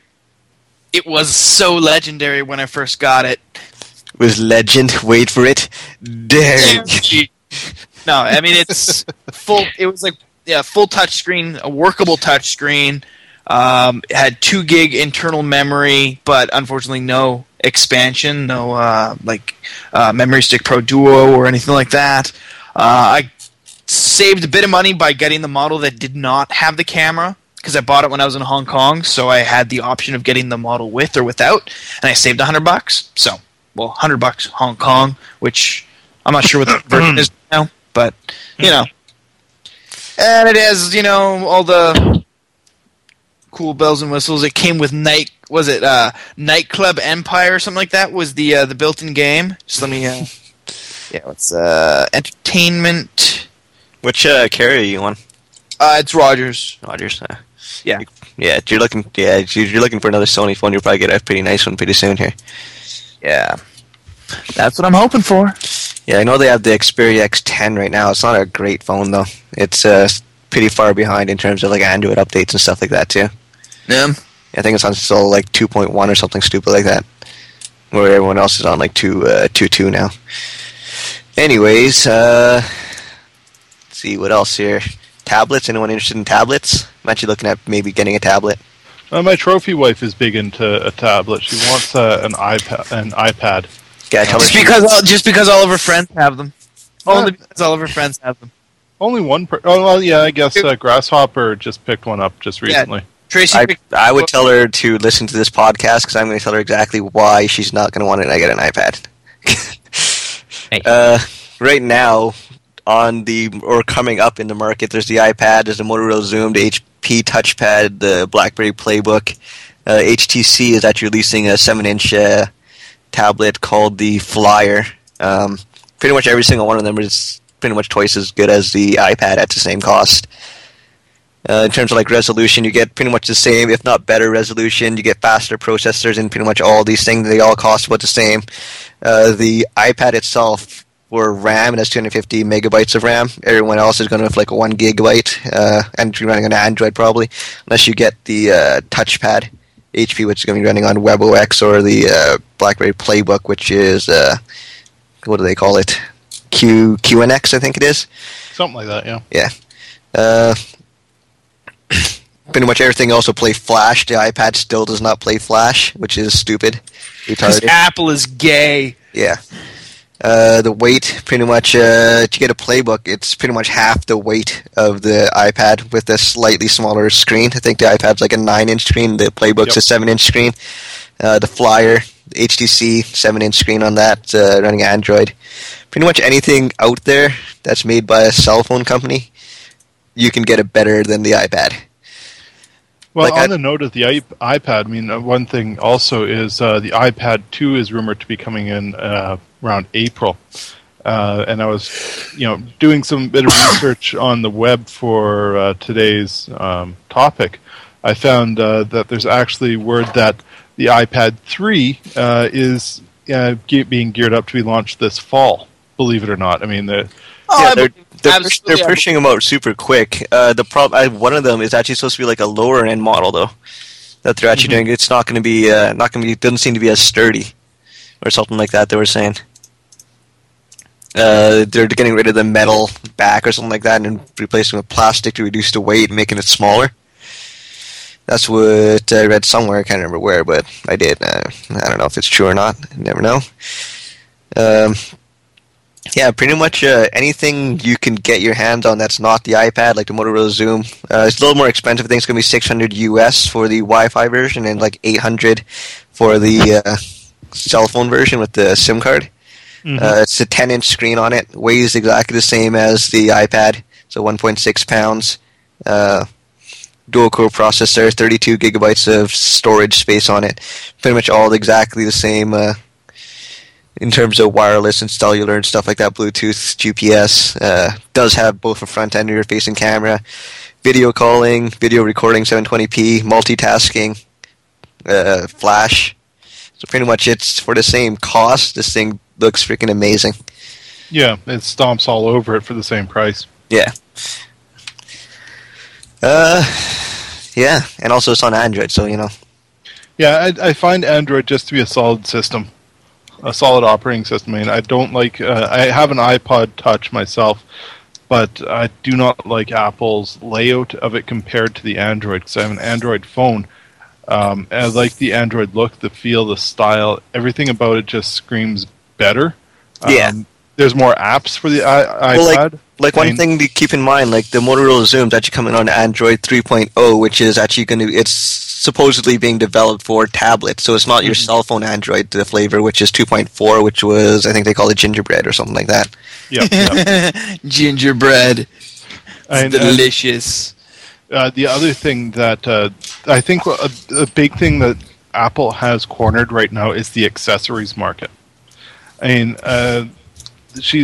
my trophy wife's looked at it and she said, well, I want an iPad, and one of her arguments is for it, as we all know, she's big into Hello Kitty, and one of the arguments for it is, well, I can get a Hello Kitty case, like bookcase folder type style for the iPad, but I can't get that for any of the other tablets. if Hello Kitty accessories is the selling point for a $600 device. Yeah, for an electronic device, you need to reevaluate your life priorities. I apologize. Give my apologies to the trophy wife, but seriously, the fuck? Oh, that's not the reason why she's buying it. It'd be the reason why she chose the iPad over any of the other ones, is because the accessories can go with that now. That's one thing that and the iPhone case match the purse and everything else. Yeah, exactly. I mean, like I say, she loves Hello Kitty. I mean, and that's one thing that Apple has really cornered is like for their iPod, the iPods or the iPhones, they really have that cornered where the accessories for those outnumber 10-1 the accessories for any other brand of cell phone out there right now. Yeah. And pretty much, it's just so hard to find some accessories for the other stuff. Like for my phone, the Galaxy S, the Vibrant, it's tough to find a nice case for it that I actually like. I'm still using this ugly-ass orange thing that I got when I first got the phone. And I'd be looking around looking for something that's less gaudy looking, and it's impossible to find them. Yep. And I've seen a few cases, nothing that really appeals to me. Other than just the flat colors, I've seen one that's a giant American flag, and that's, for me, not my thing. Yeah, considering that we're Canadian. Yeah. All right, so, yeah. Tell her not to buy an iPad. Come talk to me. I'll talk her out of it. Well, she does listen to this podcast, so... Don't buy an iPad. If you're going to buy something, I'd probably recommend the Motorola Zoom or the Playbook. All right. Anything you guys interested in? Anything cool on the horizon? Well, here's something. I'll send you guys the link here for it. That I just found again while doing some search there. It's the eCoupled. eCoupled is what it's called. The story is here. If eCoupled has developed intelligent wireless power that is so flexible it can be actually printed directly into packaging. Cost-effective power on the package has endless number of interesting applications. It can call attention to the products, to the benefits of lights, sounds, or drumroll please. It can be used to make self-cooking cans of soup. I remember on Daily Planet they had a thing, and this was just Zaya Tong being hot as always, and I'm pretty sure when she was down in Vegas for the electronics show, I'm pretty sure that when she did her entire segment on these new things, that she was drunk as fuck. Yeah, Yeah, like seriously, if you get a chance, go like online and look at those her specialty segments, and yeah, like I get the feeling that she was downing champagne by the bottle. Yeah, back to the story for a moment. There, this is actually just Junkie featured at soup. CES 2011. Just wrapped up like a week ago or something like that, maybe 2 weeks ago. It's a chart. It's can be placed on a wireless charging surface, so you don't need a microwave or a stove top or anything like that. And it will basically cook your meal right in the can. I think that's really cool. That is actually pretty cool. So what it could turn into, like a company, like you just have a wireless mat as one hooked up to a USB power source, and that could be the new cooking device in kitchens. Cool. How much hardware is actually put into these cups, though? Apparently, it's thin enough that it can actually be printed right into the labeling. That's kind of interesting. Yeah. Well, like it's so flexible, it can be actually printed directly into the packaging. And it goes on to say that it's the wireless power integrated into the packaging technology also works in store or at home, tracking inventory, nutritional information, or expiry dates, all from a computer or a smartphone. Stores have automatic ordering, and you'll have a grocery list at your fingertips the next time you're out shopping. The thing I worry about, like, if all these things are built in that give you so much data, is you're just throwing all the stuff away. The whole culture of just everything's throwaway. Yeah, that for some reason that it worries me for some reason. No, I totally understand that. That's a valid concern. Like one company actually developed like a flash drive that's pretty much printed on top of a piece of cardboard that they're saying is essentially disposable. So now you're throwing away flash drives too. Mm-hmm. Well, I mean, with the cell phones the way they are, disposable as they are nowadays, there's a cell phone that came out in Japan not too long ago, a few years ago, that was actually very much like that, printed on cardboard. It was like a $30 cell phone that once you're done, you could pretty much rip in two because it was just paper. Yeah, I know that, I think it was Nokia or something like that. They actually had a line of cell phones that were made of recycled cell phones or something like that, which is actually kind of cool, but, Nokia, so. Yeah, exactly. I mean, yeah, I definitely agree with you. The technology, it's getting to a point where... I don't want to have to throw all my stuff out. Well, yeah, it's very, consumer-driven, or not consumably driven. Yeah. Which is scary in a sense. I mean, just if not from the sense of having to constantly buy more and more and more, but from the sense of all the waste that is going into it. Like, I read somewhere that actually this whole generation of 3D TVs, they're probably going to end up phased out within about 5 years to a whole new technology, actually. It's just the fact that they had the technology, so they decided to stick it in the TVs. Well, on that note, with the 3D, CES, they announced the glassesless 3D televisions, which is a kind of a no-brainer. Now, the kicker here is that the technology that they're using in these glassesless, sans glasses, 3D televisions is the exact same technology that they're using for the 3D movies, where they just give you a pair of just generic, 3D glasses. It's the exact same technology that they're using there. So why did they go for the glasses, these ridiculous glasses that you had to wear for a 3D television? Yeah. In the first place. So, I mean, it's just that's to the point on 3D television there. All right. Anything else anyone interested in at all? Or is this topic a bit of a dud? I'm not much of a gadget person, to be honest, so yeah. Sorry, I don't really have anything. Anything? How about that? No. Seen that crazy controller attachment thing for the PlayStation and Xbox controllers? Looks like a big tarantula you attach to your controller. Oh, no, I haven't seen that. The hell? Let's see if I can find it. Bring it up. Bring it up. What the hell is that thing called? In the meantime, here's a couple of other odd gadgets that I found that are just kind of bizarre. Transparent toaster.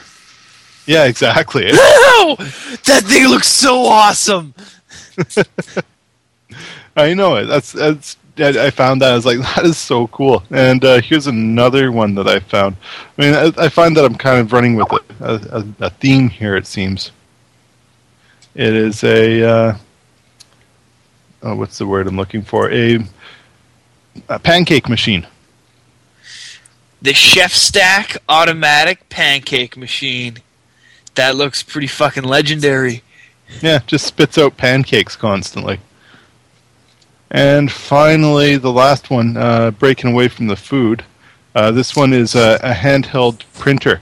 There's a bit of a short little video that you can actually, that's with the link there, that within the first 10 seconds shows what it's capable of. And it looks pretty damn slick, if you ask me. It'd be pretty awesome to have.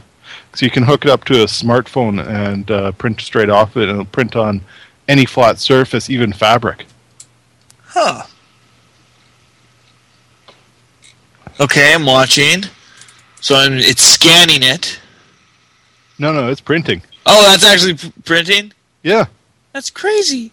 But what if you don't exactly have like that, if you have trouble doing those like uniform, sweeping motions, how does it know that, you're not printing over top of something? Well, it's apparently, it's able to know where you're printing, like what you're printing on. Okay. Like, it has like the eye, so it lines everything up because okay. Trying to move it down exactly 2 inches so everything lines up would become next to impossible. Yeah.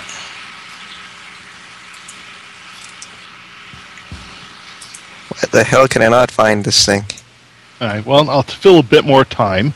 Bill. The other thing that I'm interested to, I don't have a link for it, is Microsoft Surface. Yeah, they're never going to put that thing into any actual consumer use. It's just way too expensive. Yeah, it would be nice if they did. What is it? Microsoft Surface. Think of like a table, right? Yes. Table's a giant touchpad. Oh. Okay. I think it also has near-field communication in it too. So, Yep. like if your cell phone has it, you can put your cell phone onto the table, and then it'll pretty much pick it up and do shit with it. Yeah, I mean that reminds me of an idea that, like back when I was in my marketing class back in college a number of years back, we actually had this idea for a restaurant that you would have this was before Microsoft Surface was even announced. It was exactly that, a screen built into the table at which you would actually pull up the menu on, and you would order off of it in that fashion. So, you heard it here first. Microsoft stole my idea. Right. Wah, wah. Wah, wah, wah, wah, wah, wah. Yeah, I don't know. I can't find this thing. But pretty much what it was is this attachment thing you would attach to your controller, and it'd make it so you would never actually have to move your fingers too far. It's just this really weird thing. It looked like you would attach this giant spider to your controller pretty much, and it had like tension bars and shit on it. So is it like that kind of like the spider thing? You ever play Resident Evil 5 where Jill Valentine had that spider thing on her chest? Yeah. It's like that. No, not really. Oh. I want to find this thing, but I want to find that thing that's on her chest. Actually, I just want to find her chest. You can have the thing on her chest. I want the chest. I want the chest. Well, you can't have the chest. I call dibs. Oh! I just did. Yeah, I don't know what it's actually called. Controller attach. I tried to Google it and... Is it N-Control? Avenger controller attachment. Here it is, yeah. It's the N-Control Avenger Xbox 360 controller attachment. This thing looks stupid as hell. Alright, let's see this. The fuck? So it's like adding additional triggers? No, it changes where these triggers are or something like that. It's just weird. Okay, so let's see what it says here. The idea is you'll never need to take your thumbs off the analog sticks to swap weapons or reload because you'll just flick one of those weighted levers instead. So pretty much it adjusts where it pretty much you got a bunch of these little like levers and stuff going off the other buttons that are closer. Weighted. Yeah, that are closer to your other fingers so that you don't need to move them as far. That is crazy. And apparently it's about $60. I think that'd be really difficult to get used to playing like that. Yeah. Yeah, I agree. I mean, that's really interesting, but well, like Games Radar, they did a preview of the hands-on with the actual unit. This thing on the bottom, you can't really see it on the picture. Apparently, at the bottom, there's like straps and stuff too that you can adjust the tension on. Oh wow! Yeah, I guess there's for your hardcore like Halo players, it would be like huge in that regard, because like first the precision of strafing and sniping while on the run would be something that you could demand from that link that I just posted. They actually have a video review of them using it. I think playing Black Ops. They're showing it if you scroll down on that link. Kind of reminds me of they released a controller specifically for racing games when Hot Pursuit and Gran Turismo 5. No, that wasn't Gran Turismo 5. What other game came out recently?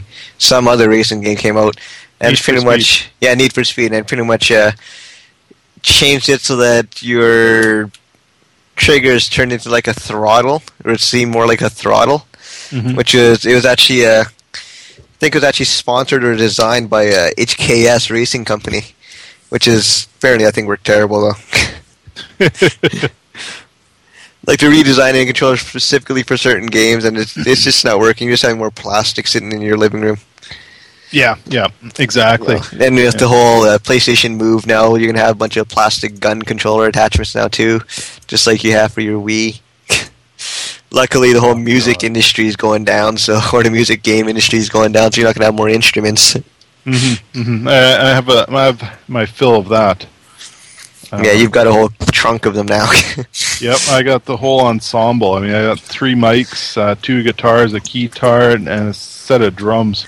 Well, like the thing to me that signaled that the whole video game or the music game industry was going down is when Rock Band releases a new instrument and still they don't post record sales. It's like, what else can you really do with the whole series, right? You can add more instruments. Well, they released a piano, keyboard thing, and pretty much nothing really happened. What I would be really interested, in an alternate timeline, is if Activision didn't pummel the music industry as hard as it did. What do you mean by pummeled? Like, they released so many just really poor games, music genre games, with the Guitar Hero series. I wouldn't blame Activision for that. I'd blame like Konami for doing that.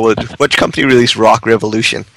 You can find those for like $3. Rock Revolution, Band Hero, Guitar Hero, Power Gig, Rise of the Sixth String, Rock Band. Konami did Rock Revolution. You could look around, you could find that thing for like $3. Yep. Band Hero was Activision. Apparently some people actually like Band Hero a little more than Rock Band. I don't know. They have Taylor Swift songs. I'd probably play it. But that's besides the point. Rise of the Sixth String, apparently that was just terrible too. Yep. I see a ton of those sitting around on the shelves still. Yeah, exactly. So I mean, I think I really wonder if because the Guitar Hero series was the one that just pummeled the series into submission and then into pulp and well, like it was okay when there's only those 2 companies like Rock Band and Guitar Hero. Then other people try to jump on the bandwagon too, and then it's like, now we just have 50 or 5-6 more clones that are not as good. Yeah, I think that we could have lived in a world where Guitar Hero and Rock Band existed and would have been very profitable. But I think that Guitar Hero should have stopped at like Guitar Hero 4, but they went up to 6. And then there was also like the band specific ones. Like they do like Metallica. I think. Yeah, Metallica, AC/DC. Yeah. Someone just did Green Day. I don't know if that was Rock Band. Yeah. Yeah, but apparently Rock Band. That wasn't a full on game though, was it? Yep. It was just it was Yeah, but it had almost all of the Green Day's songs on it, like all the ones that you'd want to play. yeah. Whereas like the I think it was the Aerosmith release was games that were inspired by Aerosmith. I might be wrong, but it might have been AC/DC or but it was like you had games that were songs that I believe it was I read an article that they were chosen by the son of one of the like the lead singer of Aerosmith or AC/DC or that. So you had like Psalm 41 and songs that had nothing to do with the band that they were supposed to be. That's hilarious. Based on. That is absolutely hilarious. All right. Well, I think that should probably wrap her up for the night here. Any closing remarks, comments? What did you guys think of the Dead Island trailer? Intriguing. There was no gameplay, so I'll make no comment. Yeah, same. I usually wait for the gameplay because Like I don't know. you see all these trailers and it's just cinematic trailers. Like, okay, that's great, but what How's about the it play? game? Yeah, apparently it was first shown in 2008 at E3. So I mean, it's been in development for a while now. If the gameplay comes anywhere close to matching the trailer that they put out for the drama and the story that's almost behind that one trailer, I think that they could have something on their hands. Memento-esque, but also apparently they've also just announced that there will be a movie. Literally on IGN, I was looking. They have announced film. All right, I'm kind of getting sick of the whole zombie film thing now too. Yeah. I don't know what you guys, but Well, what Like would zombie you? movies or- What would Yeah. you prefer? Would you prefer more vampires, more gay, sparkly vampires? actually, I wouldn't prefer that. I would prefer. I don't know what I'd prefer. Something good. Yeah, it's hard to say. I mean, Hollywood seems to find something and latch onto it really hardcore. Yeah, I mean, like they're doing the whole comic book thing now. Then they're doing zombies too. Then they're doing vampires, werewolves. I don't know, mummies. That was what was that, Penny Arcade? We're like, no man. Then you know what the next fad is gonna be? Mummies. I don't know what I'd actually want, but I'm kind of getting sick of all this stuff that they're doing now. Like, okay, you've done enough comic book movies that are terrible. Maybe if you make some good ones, I'll get back into it. But yeah, I'm hoping that with the current, like the upcoming onslaught of comic book movies this summer, it kind of breathes some life into it. Mm-hmm. like I think it might probably the only good one that's actually going to come out is going to be like Captain America. They're going to put a lot more money behind that one for sure. Yeah, because you got Captain America, Green Lantern, Thor. What else is coming out this summer? There's a bunch of other ones. I can't think of them off the top of my head though. Oh, well, it must not be important. Yeah. Yeah, it must not be. Yeah, I mean, Captain America's coming out in July. what I kind of see happening that might go in the next direction is video game movies. They've had a really bad run. They've had a really bad run, but I could totally see them coming back with it. I mean, you look at some of the past video or comic book movies, like the first Fantastic Four. Fantastic Four, the original Punisher is another good one with John Travolta. No, that's not the original Punisher. The original Punisher was 1991 with Dolph Lundgren. Yeah, there you go, another bad one. What are you talking about, man? That was fucking classic. Yeah, that's about as classic as the original Captain America, where he jumps out, he comes out of the Captain America van, cube van, or not cube van, but like one of those pedophile vans. The panel van. Yeah, panel van. Riding the Captain America bike. I don't remember that, thankfully. Yeah. You consider yourself lucky. I do. Now that you told me what. The Transformers movie's coming out this summer. The next one, X-Men. Like Dark Side of the Moon or something like that. Or? Yeah, I'm not really sure about that. The second Transformers movie was such a piece of crap. Yeah, it wasn't great. Thor, the Beaver. I don't want to tell the Beavers. I'm just listing stuff off now. The Priest. I think that was based off a comic book. Yeah, it is. Yeah, Priest. Aliens and Cowboys is another one that's coming out that's based on a comic book. Yeah, I guess they're latching onto comic books pretty hardcore now. Yeah. It's almost like, they've exhausted their talent pool of writers. It's like, well, the writers, they can't come up with original thoughts, so let's adapt books and comics. Fast 5 is coming out. Speaking of that, there's a movie that came out today, I Am 4. Yeah. I'm number 4 or whatever. Apparently that's a terrible movie. Yeah. The trailer looked okay. Apparently it's getting shit reviews, so. Is that right? Yeah. Well, I'm planning to go see a movie this weekend, so I don't know what I'm going to see, but I'll let you guys know next week. I'm putting my money on the only good comic book movie that's going to come out this year is Captain America. Cap? I'm thinking Cap and Thor. Because I have a good feeling he's not going to be throwing a shield around in the movie. Yeah. I hope he throws it at least once. I don't. Don't throw a shield around. What I would like to see him throw his shield and it doesn't come back. Yeah. And it's just over on the other side of the room. It's like, oh, fuck. Yeah, it's just got his skids along around his, stalks. Or he throws it and it smokes Hugo Weaving, who's playing the Red Skull, hits him right in the face, and then Hugo Weaving goes, fuck, I just got a vibranium shield in the face. My God, they're doing another Paranormal Activity. Yeah, didn't you know about that? The first one not bad enough. Well, they did the second one. That was out in theaters already, and that's coming to DVD, and I think they're planning on a third. Yeah. Just like they're doing another Scream movie. Yeah, they're doing the Scream, doing the Muppets, apparently. Oh, really? Yeah. November 25th so far, it looks like, that week. Bet you $20 it's going to be in 3D. Yeah, probably. Yeah, definitely. I don't see it not being in 3D. Justin Bieber beats Hall of Fame Scottie Pippen at All-Star Celebrity MVP. I don't know. I just saw. All right. Anyways, I think that'll do it for tonight, guys. What do you guys want to talk about next week? I don't know.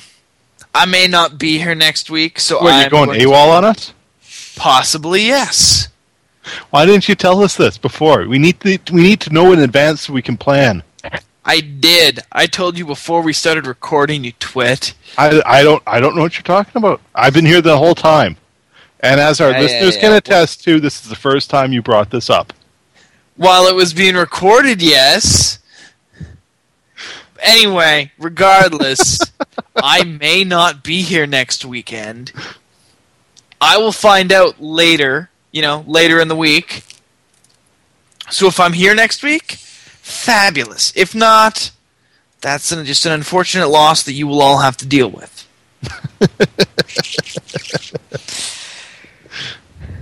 All right, so we're talking about absolutely nothing then. So we'll just do a regular thing, go through the news and chit-chat, ramble, whatever.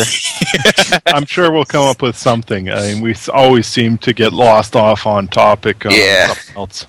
All right, so visit us at 8.5bit.libsyn.com, email us at 8.5bit@gmail.com, leave us a review on iTunes.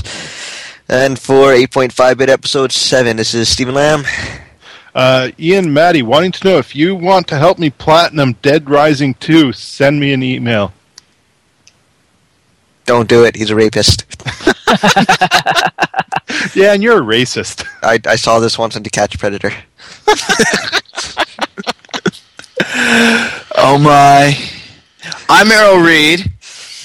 And JD Viardo.